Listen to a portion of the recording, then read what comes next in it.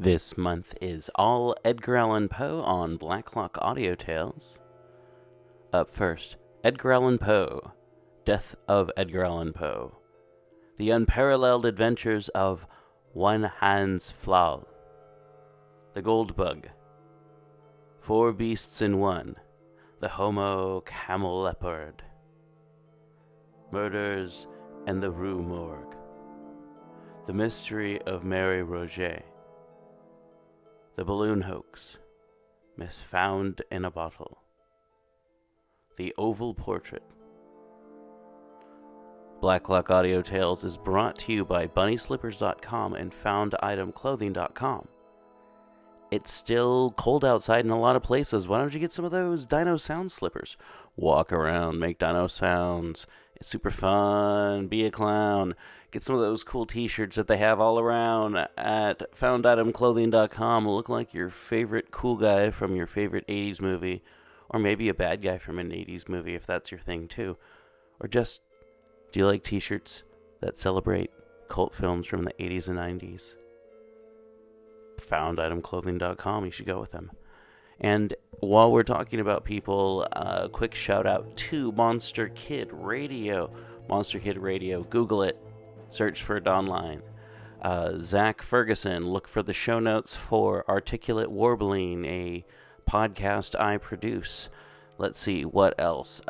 Search for Twisted Pulp Radio, I think it is what it's called. And Twisted Pulp Radio, Twisted Pulp Show. Anyway, it's a pulp radio show produced out of some radio station in California, and I lend some voice talents to that occasionally. Okay, what else do we have in the show notes? Dave's Corner of the Universe. Check out Dave's Corner of the Universe by just simply searching for Dave's Corner of the Universe. There's no other Dave's Corners of the Universe out there.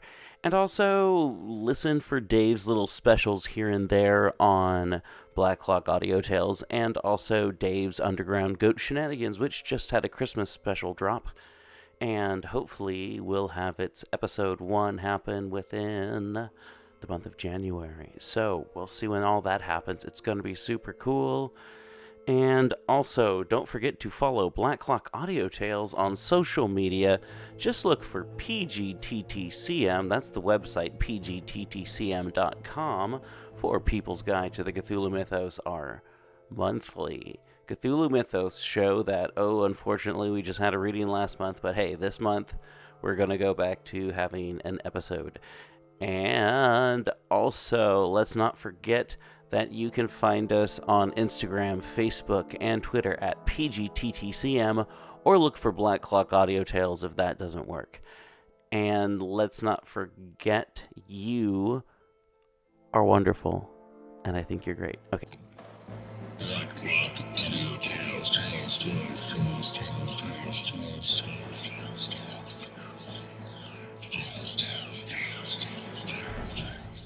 org. Read by Bob Neufeld. The Works of Edgar Allan Poe, Raven Edition, Volume 1. The Mystery of Marie Roget, Part 2.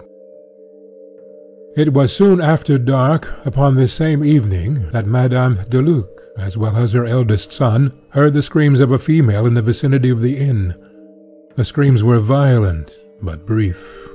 Madame D. recognized not only the scarf which was found in the thicket, but the dress which was discovered upon the corpse. An omnibus driver, Valence, now also testified that he saw Marie Roget cross a ferry on the Seine on the Sunday in question, in company with a young man of dark complexion. He, Valence, knew Marie, and could not be mistaken in her identity. The articles found in the thicket were fully identified by the relatives of Marie. The items of evidence and information thus collected by myself from the newspapers, at the suggestion of Dupin, embraced only one more point, but this was a point of seemingly vast consequence. It appears that immediately after the discovery of the clothes as above described, the lifeless, or nearly lifeless, body of St. Eustache, Marie's betrothed, was found in the vicinity of what all now supposed the scene of the outrage. A phial labelled laudanum and emptied was found near him. His breath gave evidence of the poison.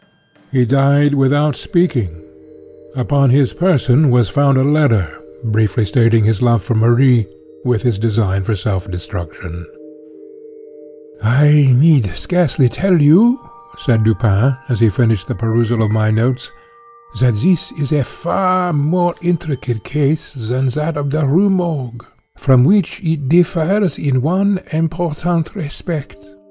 This is an ordinary, although an atrocious instance of crime. There is nothing peculiarly outré about it. You will observe that, for this reason, the mystery has been considered easy, when for this reason it should have been considered difficult of solution. Thus, at first, it was thought unnecessary to offer a reward. The myrmidons of J were able at once to comprehend how and why such an atrocity might have been committed. They could picture to their imaginations a mode, many modes, and a motive, many motives. And because it was not impossible that either of these numerous modes and motives could have been the actual one, they have taken it for granted that one of them must. But the case with which these variable fancies were entertained, and the very plausibility which each assumed, should have been understood as indicative rather of the difficulties than of the facilities which must attend elucidation. I have before observed that it is by prominences above the plane of the ordinary that reason feels her way, if at all, in her search for the true, and that the proper question in cases such as this is not so much what has occurred, as what has occurred that has never occurred before. In the investigations at the house of Madame L'Espanaye, the agents of J were discouraged and confounded by that very unusualness which, to a proper regulated intellect, would have afforded the surest omen of success, while this same intellect might have been plunged in despair at the ordinary character of all that met the eye in the case of the perfumery girl, and yet told of nothing but easy triumph to the functionaries of the Prefecture. In the case of Madame L'Espanaye and her daughter, there was, even at the beginning of our investigation, no doubt that murder had been committed. The idea of suicide was excluded at once. Here, too, we are freed, at the commencement, from all supposition of self-murder. The body found at the Barrière du Roule was found under such circumstances as to leave us no room for embarrassment upon this important point. But it has been suggested that the corpse discovered is not that of the Marie Rogêt, for the conviction of whose assassin or assassins the reward is offered, and respecting whom solely our agreement has been arranged with the Prefect. We both know this gentleman well. It will not do to trust him too far. If, dating our inquiries from the body found, and thence tracing a murderer, we yet discover this body to be that of some other individual than Marie, or if starting from the living Marie we find her, yet find her unassassinated, in either case we lose our labour, since it is Monsieur J with whom we have to deal. For our own purpose, therefore, if not for the purpose of justice, it is indispensable that our first step should be the determination of the identity of the corpse with the Marie Rogêt who is missing. With the public, the arguments of L'Etoile have had weight, and that the journal itself is convinced of their importance would appear from the manner in which it commences one of its essays upon the subject. Several of the morning papers of the day, it says, speak of the conclusive article in Monday's L'Etoile. To me, this article appears conclusive of little beyond the zeal of its inditer. We should bear in mind that, in general, it is the object of our newspapers rather to create a sensation, to make a point, than to further the cause of truth. The latter end is only pursued when it seems coincident with the former. The print which merely falls in with ordinary opinion, however well founded this opinion may be, earns for itself no credit with the mob. The mass of the people regard as profound only him who suggests pungent contradictions of the general idea. In ratiocination, not less than in literature, it is the epigram which is the most immediately and most universally appreciated. In both, it is of the lowest order of merit. What I mean to say is, that it is the mingled epigram and melodrama of the idea that Marie Rogêt still lives, rather than any true plausibility in this idea, which have suggested it to L'Etoile, and secured it a favourable reception with the public. Let us examine the heads of this journal's argument, endeavouring to avoid the incoherence with which it is originally set forth. The first aim of the writer is to show, from the brevity of the interval between Marie's disappearance and the finding of the floating corpse, that this corpse cannot be that of Marie. The reduction of this interval to its smallest possible dimension becomes thus at once an object with the reasoner. In the rash pursuit of this object, he rushes into mere assumption at the outset. It is folly to suppose, he says, that the murder, if murder was committed on her body, could have been consummated soon enough to have enabled her murderers to throw the body into the river before midnight. We demand at once, and very naturally, why? Why is it folly to suppose that the murder was committed within 5 minutes after the girl's quitting her mother's house? Why is it folly to suppose that the murder was committed at any given period of the day? There have been assassinations at all hours. But, had the murder taken place at any moment between 9 o'clock in the morning of Sunday and a quarter before midnight, there would still have been time enough to throw the body into the river before midnight.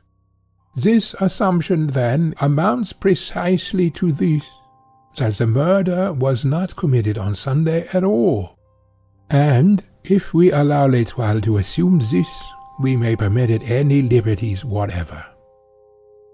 The paragraph beginning, "It is folly to suppose that the murder," etc., however it appears as printed in L'Etoile, may be imagined to have existed actually thus in the brain of its inditer. It is folly to suppose that the murder, if murder was committed on the body, could have been committed soon enough to have enabled her murderers to throw the body into the river before midnight. It is folly, we say, to suppose all this, and to suppose at the same time, as we are resolved to suppose, that the body was not thrown in until after midnight. A sentence sufficiently inconsequential in itself, but not so utterly preposterous as the one printed. Were it my purpose, continued Dupin, merely to make out a case against this passage of L'Etoile's argument, I might safely leave it where it is. It is not, however, with L'Etoile that we have to do, but with the truth. The sentence in question has but one meaning as it stands, and this meaning I have fairly stated. But it is material that we go behind the mere words for an idea which these words have obviously intended and failed to convey.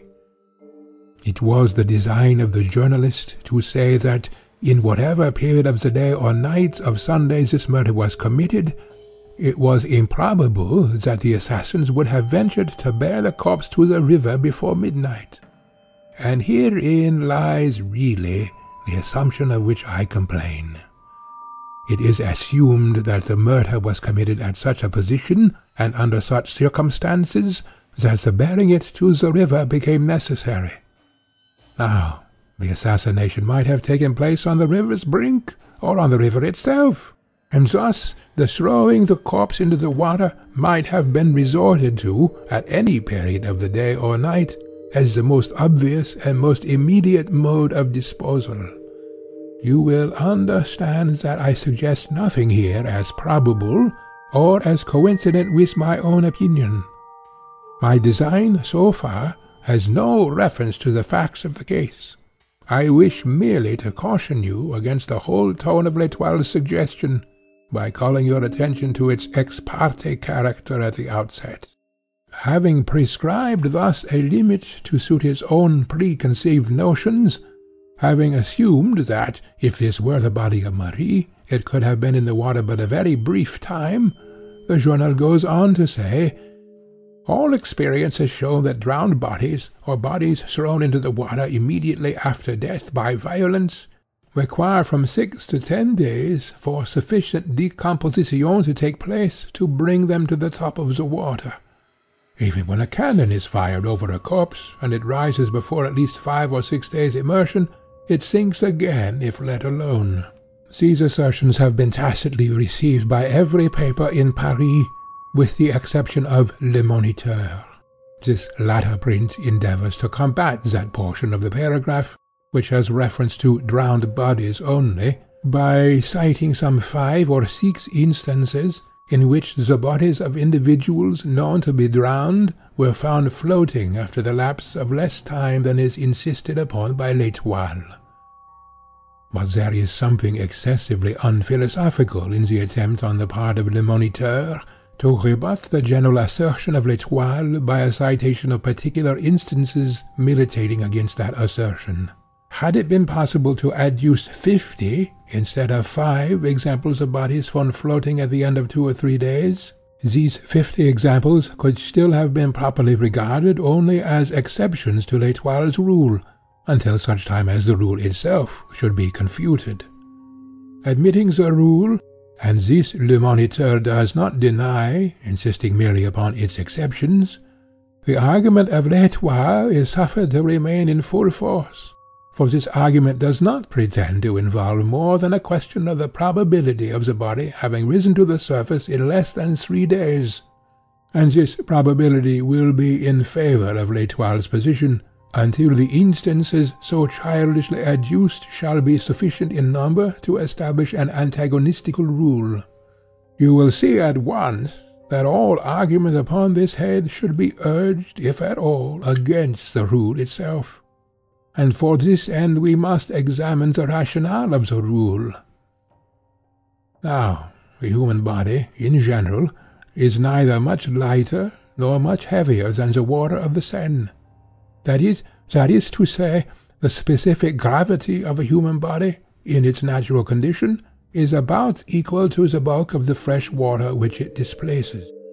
The bodies of fat and fleshy persons, with small bones, and of women generally, are lighter than those of the lean and large-boned, and of men, and the specific gravity of the water of a river is somewhat influenced by the presence of the tide from the sea.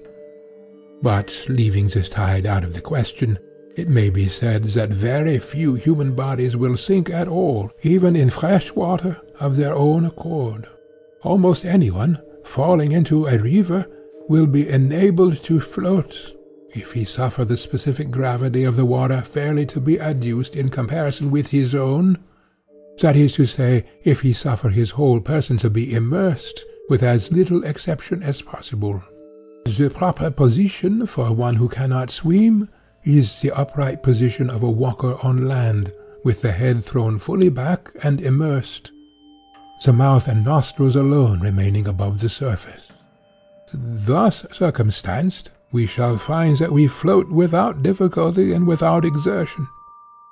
It is evident, however, that the gravities of the body and of the bulk of water displaced are very nicely balanced, and that a trifle will cause either to preponderate. An arm, for instance, uplifted from the water, and thus deprived of its support, is an additional weight sufficient to immerse the whole head, while the accidental aid of the smallest piece of timber will enable us to elevate the head so as to look about. Now, in the struggles of one unused to swimming, the arms are invariably thrown upwards, while an attempt is made to keep the head in its usual perpendicular position. The result is the immersion of the mouth and nostrils, and the inception, during efforts to breathe while beneath the surface, of water into the lungs. Much is also received into the stomach, and the whole body becomes heavier by the difference between the weight of the air originally distending these cavities and that of the fluid which now fills them. This difference is sufficient to cause the body to sink as a general rule. but is insufficient in the cases of individuals with small bones and an abnormal quantity of flaccid or fatty matter. Such individuals float even after drowning. The corpse, being supposed at the bottom of the river, will there remain until by some means its specific gravity again becomes less than that of the bulk of water which it displaces. This effect is brought about by decomposition, or otherwise. The result of decomposition is the generation of gas, distending the cellular tissues and all the cavities, and giving the puffed appearance which is so horrible.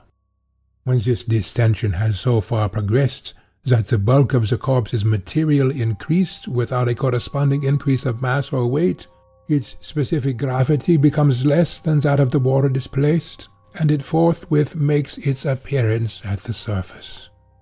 But decomposition is modified by innumerable circumstances, is hastened or retarded by innumerable agencies. For example, by the heat or cold of the season, by the mineral impregnation or purity of the water, by its depth of shallowness, by its currency or stagnation, by the temperament of the body, by its infection or freedom from disease before death. Thus it is evident that we can assign no period, with anything like accuracy, at which the corpse shall rise through decomposition. Under certain conditions, this result will be brought about within an hour. Under others, it might not take place at all. There are chemical infusions by which the animal frame can be preserved forever from corruption. The bichloride of mercury is one. But apart from decomposition, there may be, and very usually is, a generation of gas within the stomach from the acetous fermentation of vegetable matter, or within other cavities from other causes, sufficient to induce a distension which will bring the body to the surface. The effect produced by the firing of a cannon is that of a simple vibration.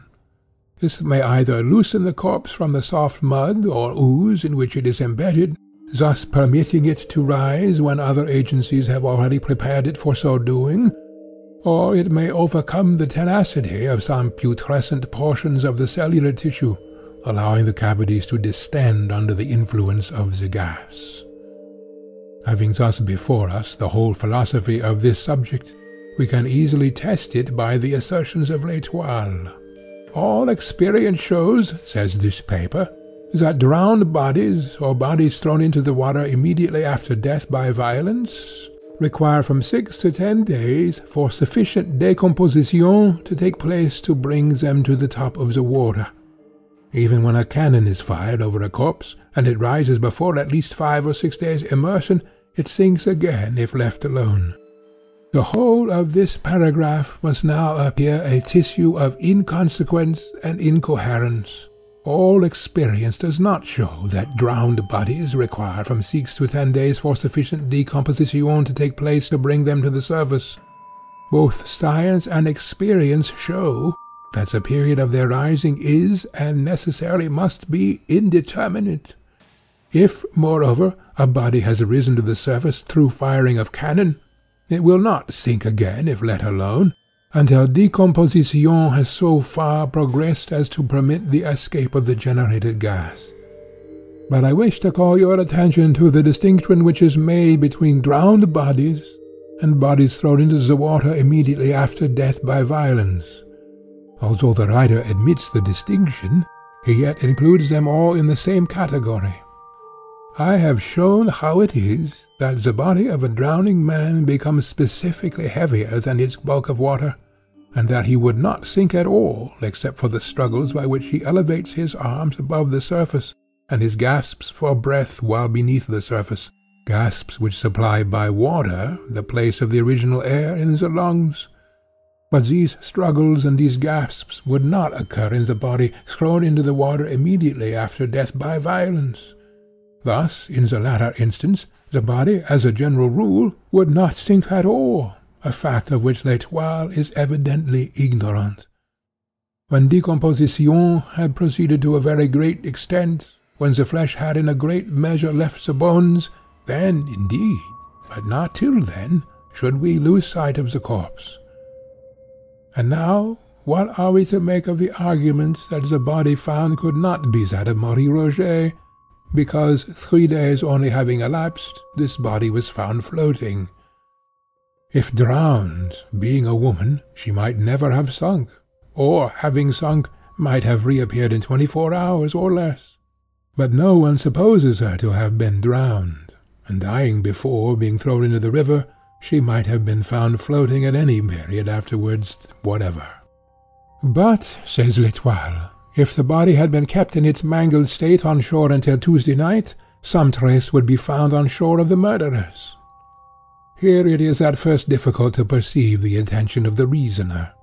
He means to anticipate what he imagines would be an objection to his theory, that is, as the body was kept on shore 2 days, suffering rapid decomposition, more rapid than if immersed in water. He supposes that, had this been the case, it might have appeared at the surface on the Wednesday, and thinks that only under such circumstances it could have so appeared. He is accordingly in haste to show that it was not kept on shore, for, if so, some trace would be found on shore of the murderers. I presume you smile at the sequitur. You cannot be made to see how the mere duration of the corpse on the shore could operate to multiply traces of the assassins, nor can I. And furthermore, it is exceedingly improbable, continues our journal, that any villains who had committed such a murder as is here supposed would have thrown the body in without weight to sink it, when such a precaution could have been so easily taken. Observe here the laughable confusion of thought. No one, not even L'Etoile, disputes the murder committed on the body found.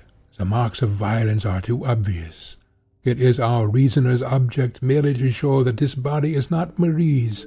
He wishes to prove that Marie is not assassinated, not that the corpse was not.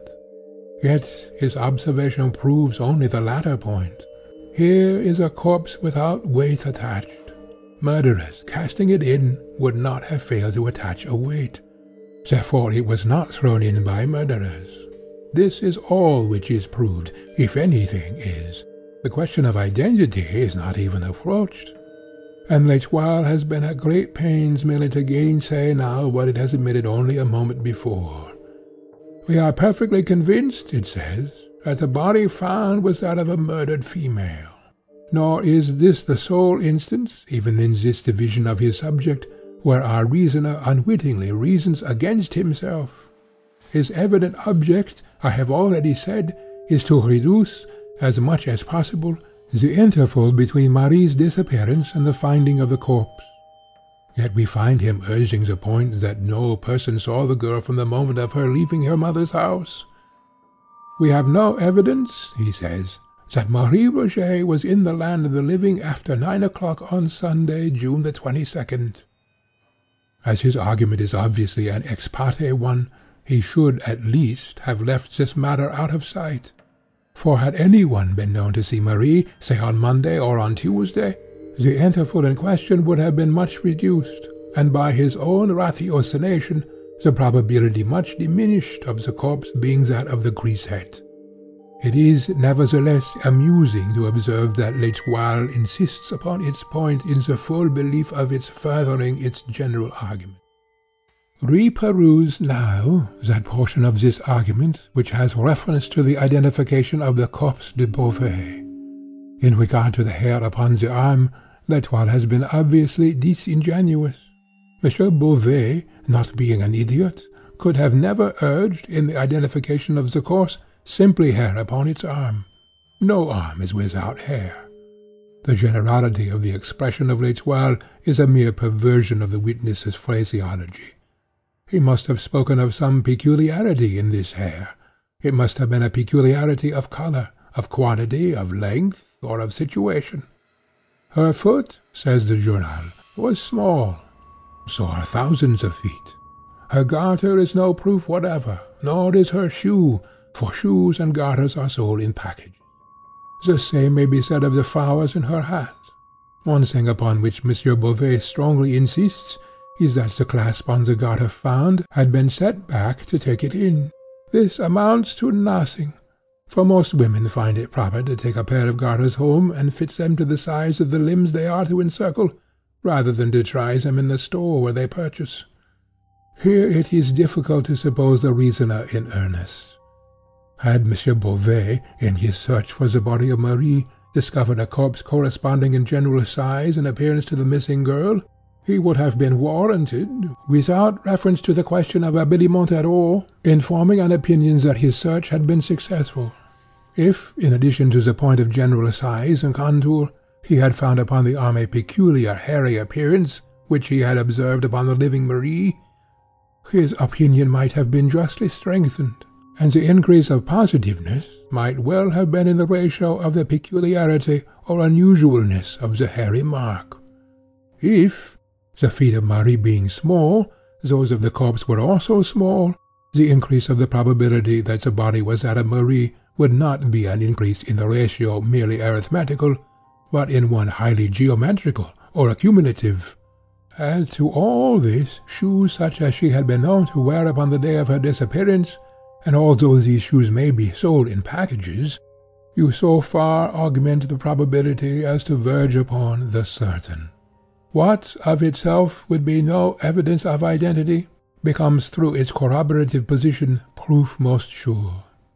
Give us, then, flowers in the hat corresponding to those worn by the missing girl, and we seek for nothing farther. If only one flower, we seek for nothing farther. What then if 2 or 3 or more? Each successive one is multiple evidence, proof not added to proof, but multiplied by hundreds or thousands. Let us now discover upon the deceased garters such as the living used, and it is almost folly to proceed. But these garters are found to be tightened by the setting back of a clasp, in just such a manner as her own had been tightened by Marie shortly previous to her leaving home. It is now madness or hypocrisy to doubt. What L'Etoile says in respect to this abbreviation of the garters being an usual occurrence shows nothing beyond its own pertinacity in error. The elastic nature of the clasp garter is self-demonstration of the unusualness of the abbreviation. What is made to adjust itself must of necessity require foreign adjustments, but rarely. It must have been by an accident, in its strictest sense, that these garters of Marie needed the tightening described. They alone would have amply established her identity, but it is not that the corpse was found to have the garters of the missing girl, or found to have her shoes, or her bonnet, or the flowers of her bonnet, or her feet, or a peculiar mark upon the arm, or her general size and appearance. It is that the corpse had each, and all collectively. Could it be proved that the editor of L'Etoile really entertained a doubt under the circumstances, there would be no need, in his case, of a commissione lunatico inquirendo. He has thought it sagacious to echo the small talk of the lawyers, who for the most part content themselves with echoing the rectangular precepts of the court. I would here observe that very much of what is rejected as evidence by a court is the best evidence to the intellect, for the court, guiding itself by the general principles of evidence, the recognized and booked principles, is averse from swerving at particular instances, and this steadfast adherence to principle, with rigorous disregard of the conflicting exception, is a sure mode of attaining the maximum of attainable truth in any long sequence of time. The practice in mass is therefore philosophical, but it is not the less certain that it engenders vast individual error. In respect to the insinuations levied at Beauvais, you will be willing to dismiss them in a breath. You have already fathomed the true character of this good gentleman. He is a busybody, with much of romance and little of wit. Any one so constituted will readily so conduct himself upon occasion of real excitement, as to render himself liable to suspicion on the part of the over-acute or the ill-disposed. Monsieur Beauvais, as it appears from your notes, had some personal interviews with the editor of L'Etoile, and offended him by venturing an opinion that the corpse, notwithstanding the theory of the editor, was in sober fact that of Marie. He persists, says the paper, in asserting the corpse to be that of Marie, but cannot give a circumstance, in addition to those which we have commented upon, to make others believe. Now, without re-adverting to the fact that the stronger evidence to make others believe could never have been adduced, it may be remarked that a man may very well be understood to believe, in a case of this kind, without the ability to advance a single reason for the belief of a second party. Nothing is more vague than impressions of individual identity. Each man recognizes his neighbor, yet there are few instances in which any one is prepared to give a reason for his recognition. The editor of L'Etoile had no right to be offended at M. Beauvais' unreasoning belief. The suspicious circumstances which invest him will be found to tally much better with my hypothesis of romantic busybodyism than with the reasoner's suggestion of guilt. Once adopting the more charitable interpretation, we shall find no difficulty in comprehending the rose in the keyhole, the Marie upon the slate, the elbowing the male relatives out of the way, the aversion to permitting them to see the body, the caution given to Madame B. that she must hold no conversation with the gendarme until his return, Beauvais, and lastly, his apparent determination that nobody should have anything to do with the proceedings except himself. It seems to me unquestionable that Beauvais was a suitor of Marie's, that she coquetted with him, and that he is ambitious of being thought to enjoy her fullest intimacy and confidence. I shall say nothing more upon this point, and as the evidence fully rebuts the assertion of L'Etoile touching the matter of apathy on the part of the mother and other relatives, an apathy inconsistent with the supposition of their believing the corpse to be that of the perfumery girl, we shall now proceed as if the question of identity were settled to our perfect satisfaction. And what, I here demanded, do you think of the opinions of Le Commerciel? End of the Mystery of Marie Roget, Part 2.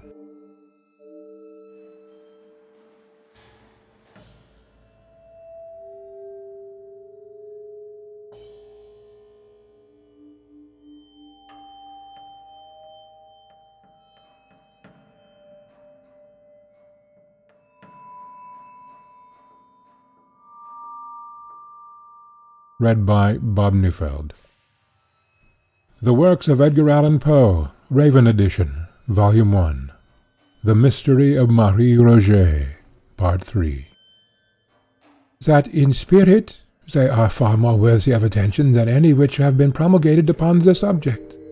The deductions from the premises are philosophical and acute, but the premises, in 2 instances at least, are founded in imperfect observation. Le Commerciel wishes to intimate that Marie was seized by some gang of low ruffians not far from her mother's door. It is impossible, it urges, that a person so well known to thousands as this young woman was, should have passed 3 blocks without some one having seen her. It is impossible, it urges, that a person so well known to thousands as this young woman was, should have passed 3 blocks without some one having seen her. This is the idea of a man long resident in Paris, a public man, and one whose walks to and fro in the city have been mostly limited to the vicinity of the public offices. He is aware that he seldom passes so far as a dozen blocks from his own bureau without being recognized and accosted. And, knowing the extent of his personal acquaintance with others, and of others with him, he compares his notoriety with that of the perfumery girl, finds no great difference between them, and reaches at once the conclusion that she in her walks would be equally liable to recognition with himself in his. This could only be the case were her walks of the same unvarying methodical character, and within the same species of limited region as are his own. He passes to and fro at regular intervals within a confined periphery, abounding in individuals who are led to observation of his person through interest in the kindred nature of his occupation with their own. But the walks of Marie may, in general, be supposed discursive. In this particular instance, it will be understood as most probable that she proceeded upon a route of more than average diversity from her accustomed ones. The parallel which we imagine to have existed in the mind of Le Commerciel would only be sustained in the event of the two individuals traversing the whole city. In this case, granting the personal acquaintances to be equal, the chances would be also equal that an equal number of personal rencounters would be made. For my own part, I should hold it not only as possible, but as very far more than probable, that Marie might have proceeded at any given period by any one of the many routes between her own residence and that of her aunt, without meeting a single individual whom she knew, or by whom she was known. In viewing this question in its full and proper light, we must hold steadily in mind the great disproportion between the personal acquaintances of even the most noted individual in Paris and the entire population of Paris itself. But whatever force there may still appear to be in the suggestion of Le Commerciel, will be much diminished when we take into consideration the hour at which the girl went abroad. It was when the streets were full of people, says Le Commerciel, that she went out. But not so. It was at 9 o'clock in the morning. Now, at 9 o'clock of every morning in the week, with the exception of Sunday, the streets of the city are, it is true, thronged with people. At 9 on Sunday, the populace are chiefly within doors preparing for church. No observing person can have failed to notice the peculiarly deserted air of the town from about 8 until 10 on the morning of every Sabbath. Between 10 and 11 the streets are thronged, but not at so early a period as that designated. There is another point in which there seems a deficiency of observation on the part of Le Commerciel. A piece, it says, of one of the unfortunate girl's petticoats, 2 feet long and 1 foot wide, was torn out and tied under her chin, and around the back of her head, probably to prevent screams. This was done by fellows who had no pocket handkerchiefs. Whether this idea is or is not well founded, we will endeavour to see hereafter. But by fellows who have no pocket handkerchiefs, the editor intends the lowest class of ruffians.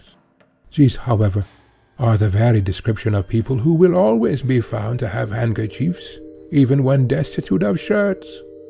You must have had occasion to observe how absolutely indispensable of late years, through the Sœur Blackguard, has become the pocket handkerchief. And what are we to think, I asked, of the article in Le Soleil? That it is a vast pity its inditer was not born a parrot, in which case he would have been the most illustrious parrots of his race.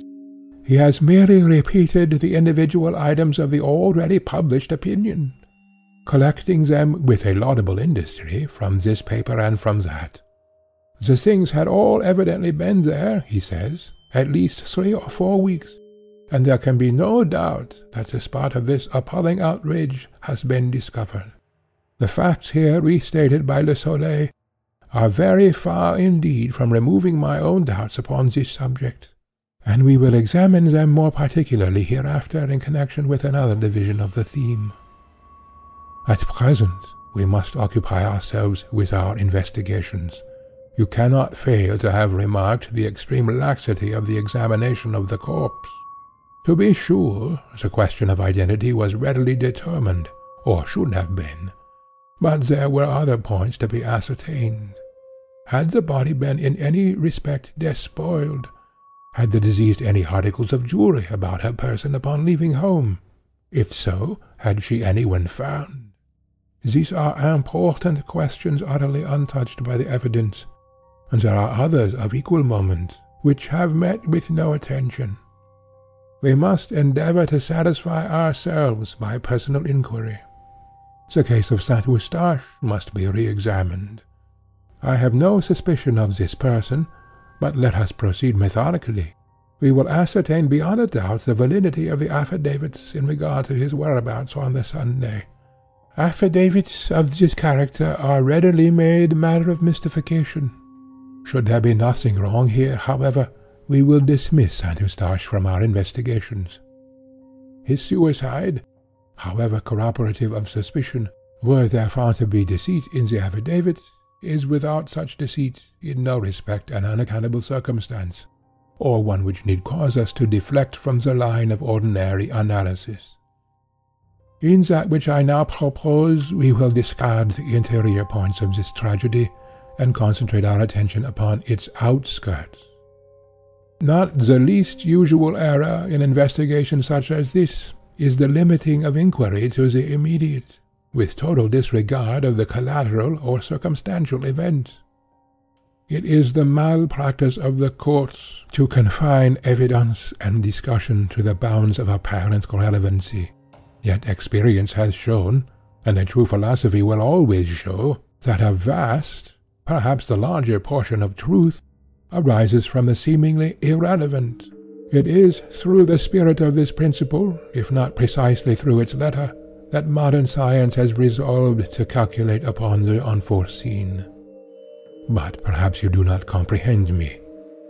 The history of human knowledge has so uninterruptedly shown that to collateral or incidental or accidental events we are indebted for the most numerous and most valuable discoveries, that it has at length become necessary, in any prospective view of improvement, to make not only large, but the largest allowances for inventions that shall arise by chance, and quite out of the range of ordinary expectation.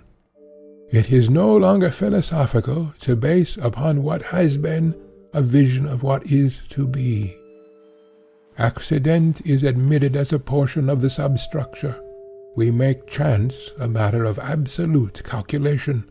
We subject the unlooked for and unimagined to the mathematical formulae of the schools. I repeat that it is no more than fact that the larger portion of all truth has sprung from the collateral, and it is but in accordance with the spirit of the principle involved in this fact that I would devote inquiry, in the present case, from the trodden and hitherto unfruitful ground of the event itself to the contemporary circumstances which surround it. While you ascertain the validity of the affidavit, I will examine the newspapers more generally than you have as yet done. So far, we have only reconnoitred the field of investigation, but it will be strange indeed if a comprehensive survey, such as I propose, of the public prints, will not afford us some minute points which shall establish a direction for inquiry. In pursuance of Dupin's suggestion, I made scrupulous examination of the affair of the affidavits. The result was a firm conviction of their validity, and of the consequent innocence of St. Eustache. In the meantime, my friend occupied himself, with what seemed to me a minuteness altogether objectless, in a scrutiny of the various newspaper files. At the end of a week he placed before me the following extract. About 3½ years ago, a disturbance very similar to the present was caused by the disappearance of this same Marie Rogêt from the parfumerie of Monsieur Le Blanc in the Palais Royal. At the end of a week, however, she reappeared at her customary comptoir, as well as ever, with the exception of a slight paleness not altogether usual. It was given out by Monsieur Le Blanc and her mother that she had merely been on a visit to some friend in the country, and the affair was speedily hushed up. We presume that the present absence is a freak of the same nature, and that at the expiration of a week, or perhaps a month, we shall have her among us again. Evening Paper, Monday, June 23rd. An evening journal of yesterday refers to a former mysterious disappearance of Mademoiselle Rogêt. It is well known that during the week of her absence from Le Blanc's parfumerie she was in the company of a young naval officer, much noted for his debaucheries. A quarrel, it is supposed, providentially led her to return home. We have the name of the Lothario in question, who is at present stationed in Paris, but for obvious reasons forbear to make it public. Le Mercurie, Tuesday morning, June 24th. An outrage of the most atrocious character was perpetrated near this city the day before yesterday. A gentleman, with his wife and daughter, engaged, about dusk, the services of 6 young men, who were idly rowing a boat to and fro near the banks of the Seine, to convey them across the river. Upon reaching the opposite shore, the three passengers stepped out, and proceeded so far as to be beyond the view of the boat, when the daughter discovered that she had left in it her parasol. She returned for it, was seized by the gang, carried out into the stream, gagged, brutally treated, and finally taken to the shore at a point not far from that at which she had originally entered the boat with her parents. The villains have escaped for the time, but the police are upon the trail, and some of them will soon be taken. Morning Paper, June 25th. We have received 1 or 2 communications, the object of which is to fasten the crime of the late atrocity upon Menet. But as this gentleman has been fully exonerated by a loyal inquiry, and as the arguments of our several correspondents appear to be more zealous than profound, we do not think it advisable to make them public. Morning Paper, June 28th. We have received several forcibly written communications, apparently from various sources, and which go far to render it a matter of certainty that the unfortunate Marie Rogêt has become a victim of one of the numerous bands of blackguards which infest the vicinity of the city upon Sunday. Our own opinion is decidedly in favor of this supposition. We shall endeavor to make room for some of these arguments hereafter. Evening Paper, Tuesday, June 31st. On Monday, one of the bargemen connected with the revenue service saw an empty boat floating down the Seine. Sails were lying in the bottom of the boat. The bargeman towed it under the barge office. The next morning it was taken from thence, without the knowledge of any of the officers. The rudder is now at the barge office. La Diligence, Thursday, June 26th. Upon reading these various extracts, they not only seemed to me irrelevant, but I could perceive no mode in which any of them could be brought to bear upon the matter at hand. I waited for some explanation from Dupin. "It is my present design," he said, "to dwell upon the first and second of those extracts. I have copied them, chiefly to show you the extreme remissness of the police, who, as far as I can understand from the Prefect, have not troubled themselves in any respect with an examination of the naval officer alluded to. Yet it is mere folly to say that between the first and second disappearance of Marie there is no supposable connection. Let us admit the first elopement to have resulted in a quarrel between the lovers, and the return home of the betrayed. We are now prepared to view a second elopement, we know that an elopement has again taken place, as indicating a renewal of the betrayal's advances, rather than as the result of new proposals by a second individual. We are prepared to regard it as a making up of the old amour, rather than as a commencement of a new one. The chances are 10 to 1 that he who had once eloped with Marie will again propose an elopement, rather than that she to whom proposals of elopement had been made by one individual should have them made to her by another. And here let me call your attention to the fact, that the time elapsing between the first ascertained and the second supposed elopement is a few months more than the general period of the cruises of our men of war.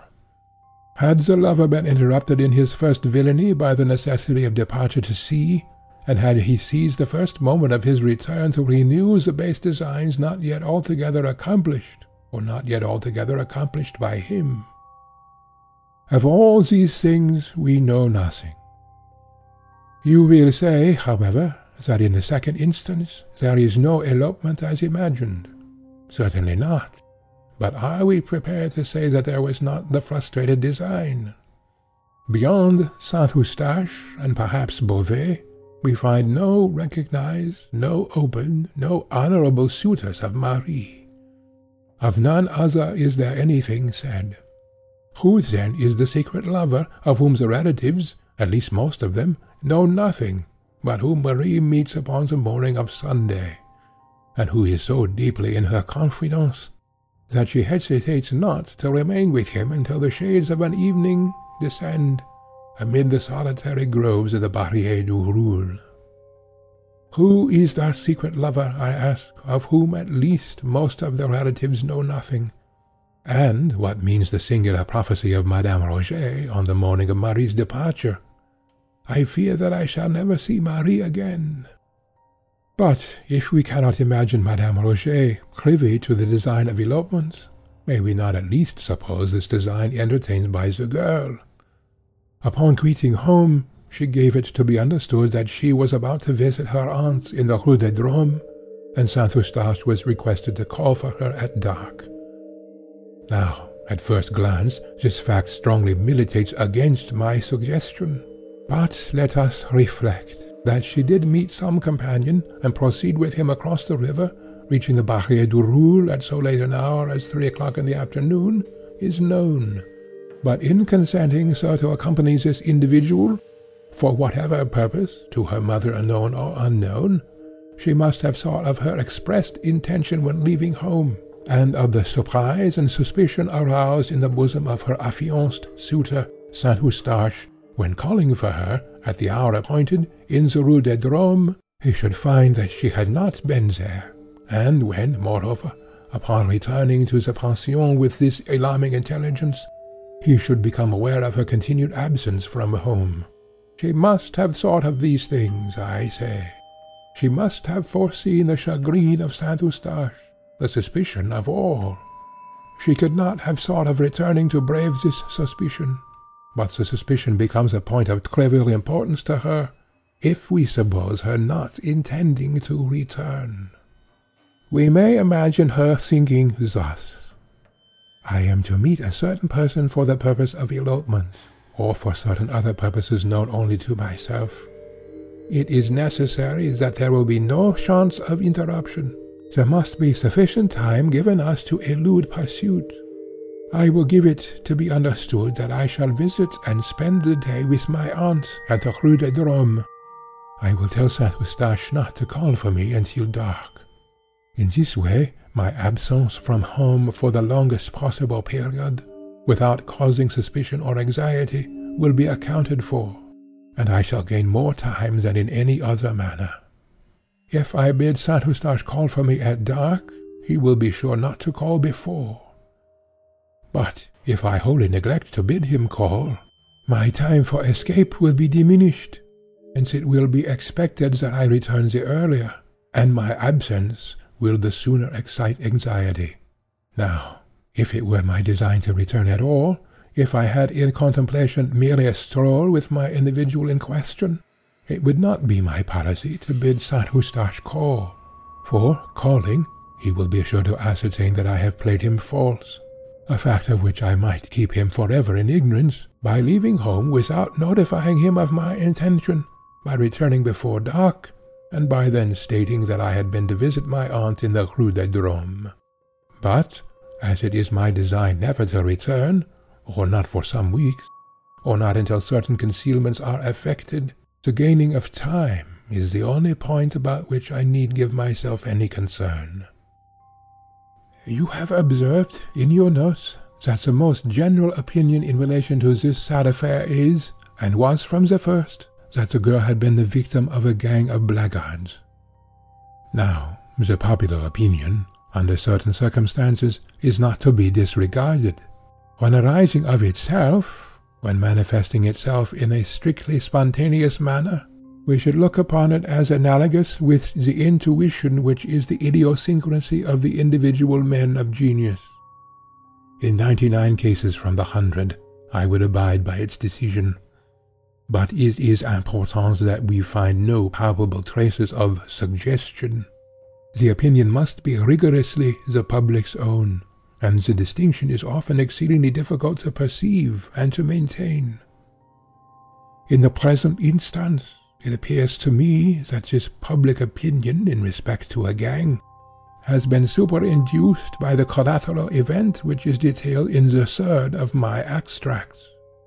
All Paris is excited by the discovered corpse of Marie, a girl young, beautiful, and notorious. This corpse is found, bearing marks of violence, and floating in the river. But it is now made known that at the very period, or about the very period, in which it is supposed that the girl was assassinated, an outrage similar in nature to that endured by the deceased, although less in extent, was perpetuated by a gang of young ruffians upon the person of a second young female. Is it wonderful that the one known atrocity should influence the popular judgment in regard to the other unknown? This judgment awaited direction, and the known outrage seemed so opportunely to afford it. Marie, too, was found in the river, and upon this very river was this known outrage committed. The connection of the two events had about it so much of the palpable, that the true wonder would have been a failure of the populace to appreciate and to seize it. But, in fact, the one atrocity, known to be so committed, is, if anything, evidence that the other, committed at a time nearly coincident, was not so committed. It would have been a miracle indeed, if, while a gang of ruffians were perpetrating at a given locality a most unheard of wrong, there should have been another similar gang in a similar locality, in the same city, under the same circumstances, with the same means and appliances, engaged in a wrong of precisely the same aspect at precisely the same period of time. Yet in what, if not in this marvellous train of coincidence, does the accidentally suggestion opinion of the populace call upon us to believe? Before proceeding farther, let us consider the supposed scene of the assassination in the thicket of the Barrière du Roule. This thicket, although dense, was in the close vicinity of a public road. Within were 3 or 4 large stones, forming a kind of seat with a back and a footstool. On the upper stone was discovered a white petticoat, on the second a silk scarf. A parasol, gloves, and a pocket handkerchief were also here found. The handkerchief bore the name Marie Roget. Fragments of dress were seen on the branches around. The earth was trampled, the bushes were broken, and there was every evidence of a violent struggle. Notwithstanding the acclamation with which the discovery of this thicket was received by the press, and the unanimity with which it was supposed to indicate the precise scene of the outrage, it must be admitted that there was some very good reason for doubt. That it was the scene, I may or I may not believe, but there was excellent reason for doubt. Had the true scene been, as Le Commercial suggested, in the neighborhood of the Rue Pavée Saint-André, the perpetrators of the crime, supposing them still resident in Paris, would naturally have been stricken with terror at the public attention thus acutely directed into the proper channel. And in certain classes of minds there would have arisen at once a sense of the necessity of some exertion to redivert this attention. And thus, the thicket of the Barrière du Roule having been already suspected, the idea of placing the articles where they were found might have been naturally entertained. There is no real evidence, although Le Soleil so supposes, that the articles discovered had been more than a very few days in the thicket, while there is much circumstantial proof that they could not have remained there without attracting attention during the 20 days elapsing between the fatal Sunday and the afternoon upon which they were found by the boys. They were mildewed down hard, says Le Soleil, adopting the opinions of its predecessors, with the action of the rain and stuck together from mildew. The grass had grown around and over some of them. The silk of the parasol was strong, but the threads of it were run together within. The upper part, where it had been doubled and folded, was all mildewed and rotten, and tore on being opened. In respect to the grass having grown round over on some of them, it is obvious that the fact could only have been ascertained from the words, and thus from the recollections of 2 small boys. For these boys removed the articles, and took them home before they had been seen by a third party. But grass will grow, especially in warm and damp weather, such as was that of the period of the murder, as much as 2 or 3 inches in a single day. A parasol lying upon a newly turfed ground might, in a single week, be entirely concealed from sight by the upspringing grass. And touching that mildew upon which the editor of Le Soleil so pertinaciously insists, that he employs the word no less than 3 times in the brief paragraph just quoted, is he really unaware of the nature of this mildew? Is he to be told that it is one of many classes of fungus, of which the most ordinary feature is its upspringing and decadence within 24 hours? Thus we see at a glance that what has been most triumphantly adduced in support of the idea that the articles had been for the last 3 or 4 weeks in the thicket is most absurdly null as regards any evidence of that fact. On the other hand, it is exceedingly difficult to believe that these articles could have remained in the thicket specified for a longer period than a single week, for a longer period than from one Sunday to the next. Those who know anything of the vicinity of Paris know the extreme difficulty of finding seclusion unless at a great distance from its suburbs.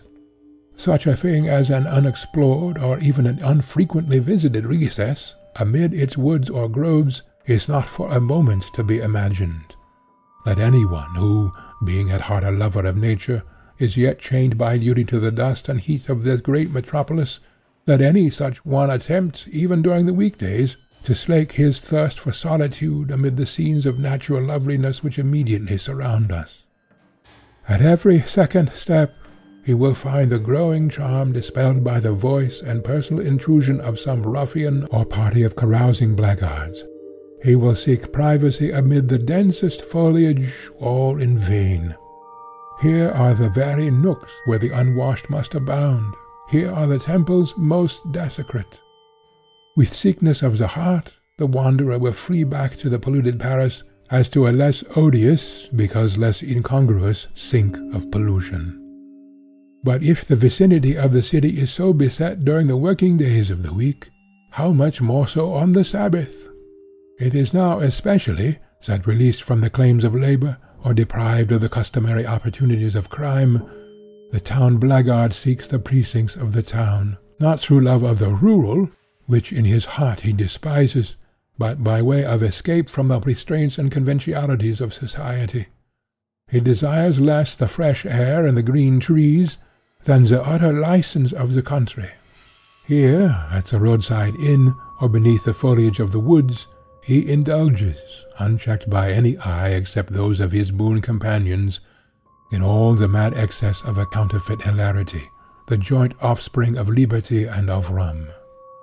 I say nothing more than what must be obvious to every dispassionate observer, when I repeat that the circumstance of the articles in question having remained undiscovered for a longer period, that from one Sunday to another, in any thicket in the immediate neighborhood of Paris, is to be looked upon as little less than miraculous. But there are not wanting other grounds for the suspicion that the articles were placed in the thicket with the view of diverting attention from the real scene of the outrage. And first, let me direct your notice to the date of the discovery of the articles. Collate this with the date of the 5th extract made by myself from the newspapers. You will find that the discovery followed, almost immediately, the urgent communication sent to the evening paper.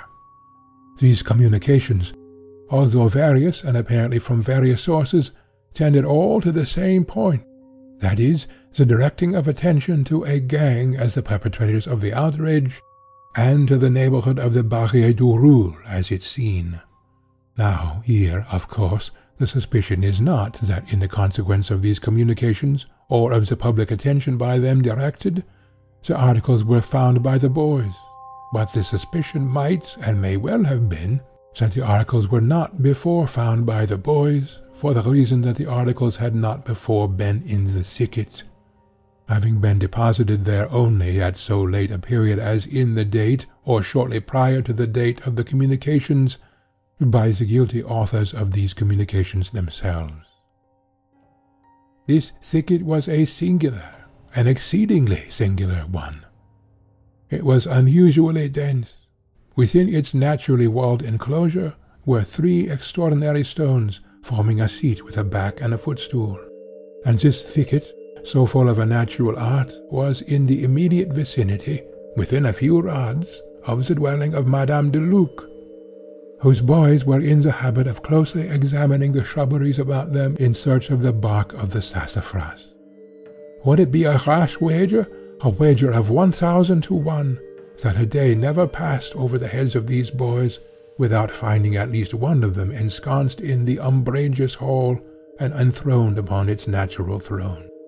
Those who would hesitate at such a wager have either never been boys themselves, or have forgotten the boyish nature I repeat, it is exceedingly hard to comprehend how the articles could have remained in this thicket undiscovered for a longer period than 1 or 2 days, and that thus there is good ground for suspicion, in spite of the dogmatic ignorance of Le Soleil, that they were, at a comparatively late date, deposited where found. End of the Mystery of Marie Roget, Part 3.